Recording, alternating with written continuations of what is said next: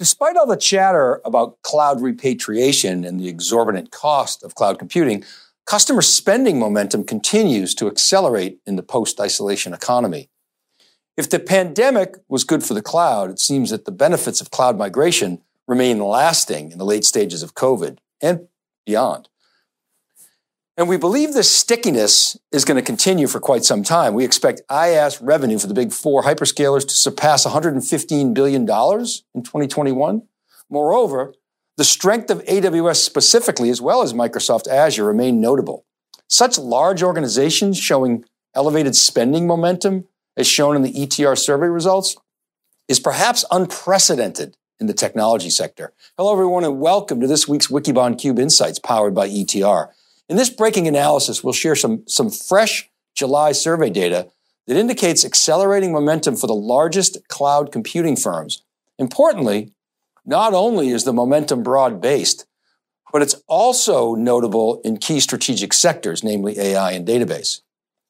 There seems to be no stopping the cloud momentum. There's certainly plenty of buzz about the cloud tax, so-called cloud tax, but other than wildly assumptive valuation models and some pockets of anecdotal evidence, you don't really see the supposed backlash impacting cloud momentum.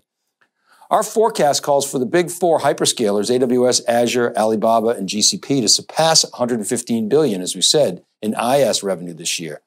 The latest ETR survey results show that AWS Lambda has retaken the lead among all major cloud services tracked in the dataset as measured in spending momentum. This is the service with the most elevated scores. Azure overall, Azure Functions, VMware Cloud on AWS, and AWS overall also demonstrate very highly elevated performance, all above that of GCP. Now, impressively, AWS's momentum in the all-important Fortune 500, where it has always showed strength, is also accelerating. One concern in the most recent survey data is that the on-prem clouds and so-called hybrid platforms, which we had previously reported as showing an upward spending trajectory, seem to have cooled off a bit. But the data is mixed, and it's a little bit too early to draw firm conclusions. Nonetheless, while hyperscalers are holding steady, the spending data appears to be somewhat tepid for the on-prem players, particularly for their cloud. We'll study that further after ETR drops its full results on July 23rd.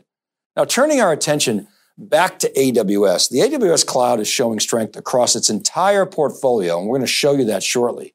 In particular, we see notable strength relative to others in analytics, AI, and the all-important database category. Aurora and Redshift are particularly strong, but several other AWS database services are showing elevated spending velocity, which we'll quantify in a moment. All that said, Snowflake continues to lead all database suppliers in spending momentum by a wide margin, which again we'll quantify in this episode. But before we dig into the survey, let's take a look at our latest projections for the big four hyperscalers in IaaS. As you know, we track quarterly revenues for the hyperscalers. Remember, AWS and Alibaba, IaaS data is pretty clean and reported in their respective earnings reports. Azure and GCP, we have to extrapolate and strip out a lot of the apps and other certain revenue to make an apples-to-apples comparison with AWS and Alibaba. And as you can see, we have the 2021 market exceeding $115 billion worldwide. That's a torrid 35% growth rate on top of 41% in 2020 relative to 2019. Aggressive? Yes, but the data continues to point us in this direction. And until we see some clearer headwinds for the cloud players, this is the call we're making. AWS is perhaps losing a share point or so, but it is so large that its annual incremental revenue is comparable to Alibaba's and Google's respective cloud business in total, IaaS business in total.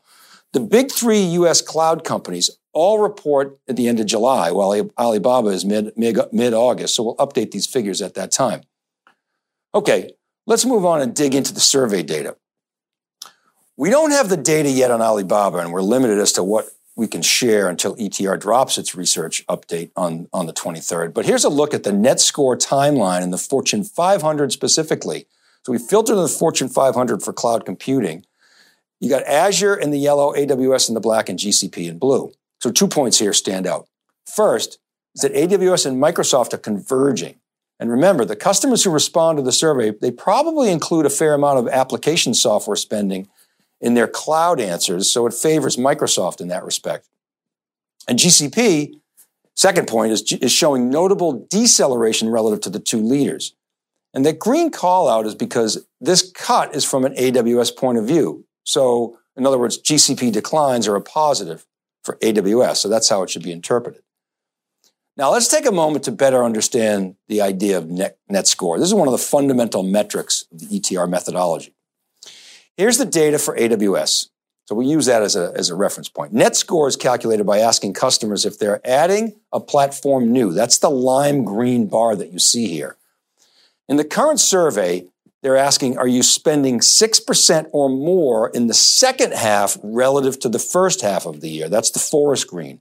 They're also asking, is spending flat? That's the gray. Or are you spending less? That's the pink. Or are you replacing the platform, i.e. repatriating? So not much spending going on in replacements. Now, in fairness, 1% of AWS is $500 million. So I can see where some folks would get excited about that. But in the grand scheme of things, it's a sliver. So again, we don't see repatriation in the numbers. Okay, back to net score. Subtract the reds from the greens and you get net score, which in the case of AWS is 61%. Now, just for reference, my personal subjective elevated net score level is 40%. So anything above that is really impressive based on my experience. And to have a company of this size be so elevated is meaningful. Same for Microsoft, by the way, which is consistently well above the 50% mark in net score in the ETR surveys. So you can think about it, that's even more impressive perhaps than AWS because it's triple the revenue. Okay, let's stay with AWS and take a look at the portfolio and the strength across the board. This chart shows net score for the past 3 surveys. Serverless is on fire. By the way, not just AWS, but Azure and GCP functions as well. But look at the AWS portfolio. Every category is well above the 40% elevated red line. The only exception is Chime. And even Chime is showing an uptick. And Chime is meh if you've ever used Chime. Every other category is well above 50% net score. Very, very strong for AWS. Now, as we've frequently reported, AI is one of the 4 biggest focus areas from a spending standpoint, along with cloud, containers, and RPA. So it stands to reason that the company with the best AI and ML and the greatest momentum in that space has an advantage because AI is being embedded into apps, data, processes, machines everywhere. This chart compares the AI players on 2 dimensions, net score on the vertical axis and market share or presence in the data set on the horizontal axis. For companies with more than 15 citations in the survey, AWS has the highest net score. And what's notable is the presence on the horizontal axis. Databricks is a company we're high on, also shows elevated scores above both Google and Microsoft, who are showing strength in their own right. And then you can see Dataiku, DataRobot, Anaconda, and Salesforce with Einstein all above that 40% mark. And then below, you can see the position of SAP with Leonardo, IBM Watson, and Oracle, which is well below the 40% line. All right, let's look at the all-important database category for a moment. And we'll first take a look at the AWS database portfolio. This chart shows the database services in AWS's arsenal and breaks down the net score components with the total net score superimposed on top of the bars. Point 1 is Aurora is highly elevated with a net score above 70%. That's due to heavy new adoptions. Redshift is also very strong, as are virtually all AWS database offerings with the exception of Neptune, which is the graph database. RDS, DynamoDB, Elasticache, DocumentDB, TimeStream, and Quantum Ledger database all show momentum above that all-important 40% line. So while a lot of people criticize the fragmentation of the AWS data portfolio and their right tool for their right job approach, the spending metrics tell a story, and that the strategy is working. Now let's take a look at the Microsoft database portfolio. There's a story here similar to that of AWS. Azure SQL and Cosmos DB, Microsoft's NoSQL distributed database, are both very highly elevated, as are Azure Database for MySQL, Postgres, and MariaDB. Azure Cache for Redis and Azure for Cassandra. Also, Microsoft's giving customers a lot of options, which is kind of interesting. You know, we've often said that Oracle's strategy, because think about Oracle, they're building the Oracle database cloud. We've said Oracle's strategy should be to not just be the cloud for Oracle databases, but be the cloud for all databases. I mean, Oracle's got a lot of specialty capability there, but it looks like Microsoft is beating Oracle to that punch. Not that Oracle is necessarily going there, but we think it should to expand the appeal of its cloud. Okay, last data chart that we'll show, and then this one looks at database disruption. The chart shows how the cloud database companies are doing in IBM, Oracle, Teradata, and Cloudera accounts. The bars show the net score granularity, as we described earlier. And the ETR callouts are interesting. So first, remember, this is in an AWS context. So with 47 responses, ETR rightly indicates that AWS is very well positioned in these accounts with a 68% net score. But look at Snowflake. It has an 81% net score, which is just incredible. And you can see Google Database is also very strong in the high 50% range, while Microsoft, even though it's above the 40% mark, is noticeably lower than the others, as is MongoDB, with presumably Atlas, which is surprisingly low, frankly. But back to Snowflake. So the ETR callout stresses that Snowflake doesn't have as strong a presence in the legacy database vendor accounts yet. Now, I'm not sure I would put Cloudera in the legacy database category, but okay, whatever. Cloudera, they're positioning CDP as a hybrid platform, as are all the on-prem players with their respective products and platforms.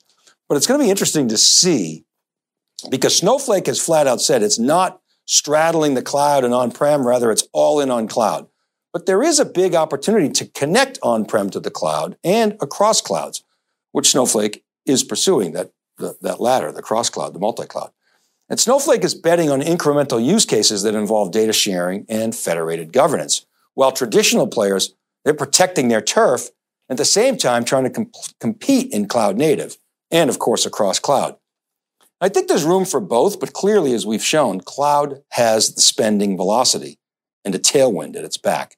And AWS, along with Microsoft, seem to be getting stronger, especially in the all-important categories related to machine intelligence, AI, and database. Now, to be an essential infrastructure technology player in the data era, it would seem obvious that you have to have database and or data management intellectual property in your portfolio, or you're going to be less valuable to customers and investors. Okay, we're going to leave it there for today. Remember, these episodes, they're all available as podcasts wherever you listen. All you have to do is search Breaking Analysis Podcast, and please subscribe to the series. Check out ETR's website at etr.plus. We also publish a full report every week on wikibon.com and siliconangle.com. You can get in touch with me, david.vellante at siliconangle.com. You can DM me at dvellante. Or you can hit me up on our LinkedIn posts. This is Dave Vellante for theCUBE Insights, powered by ETR. Have a great week, stay safe, be well, and we'll see you next time.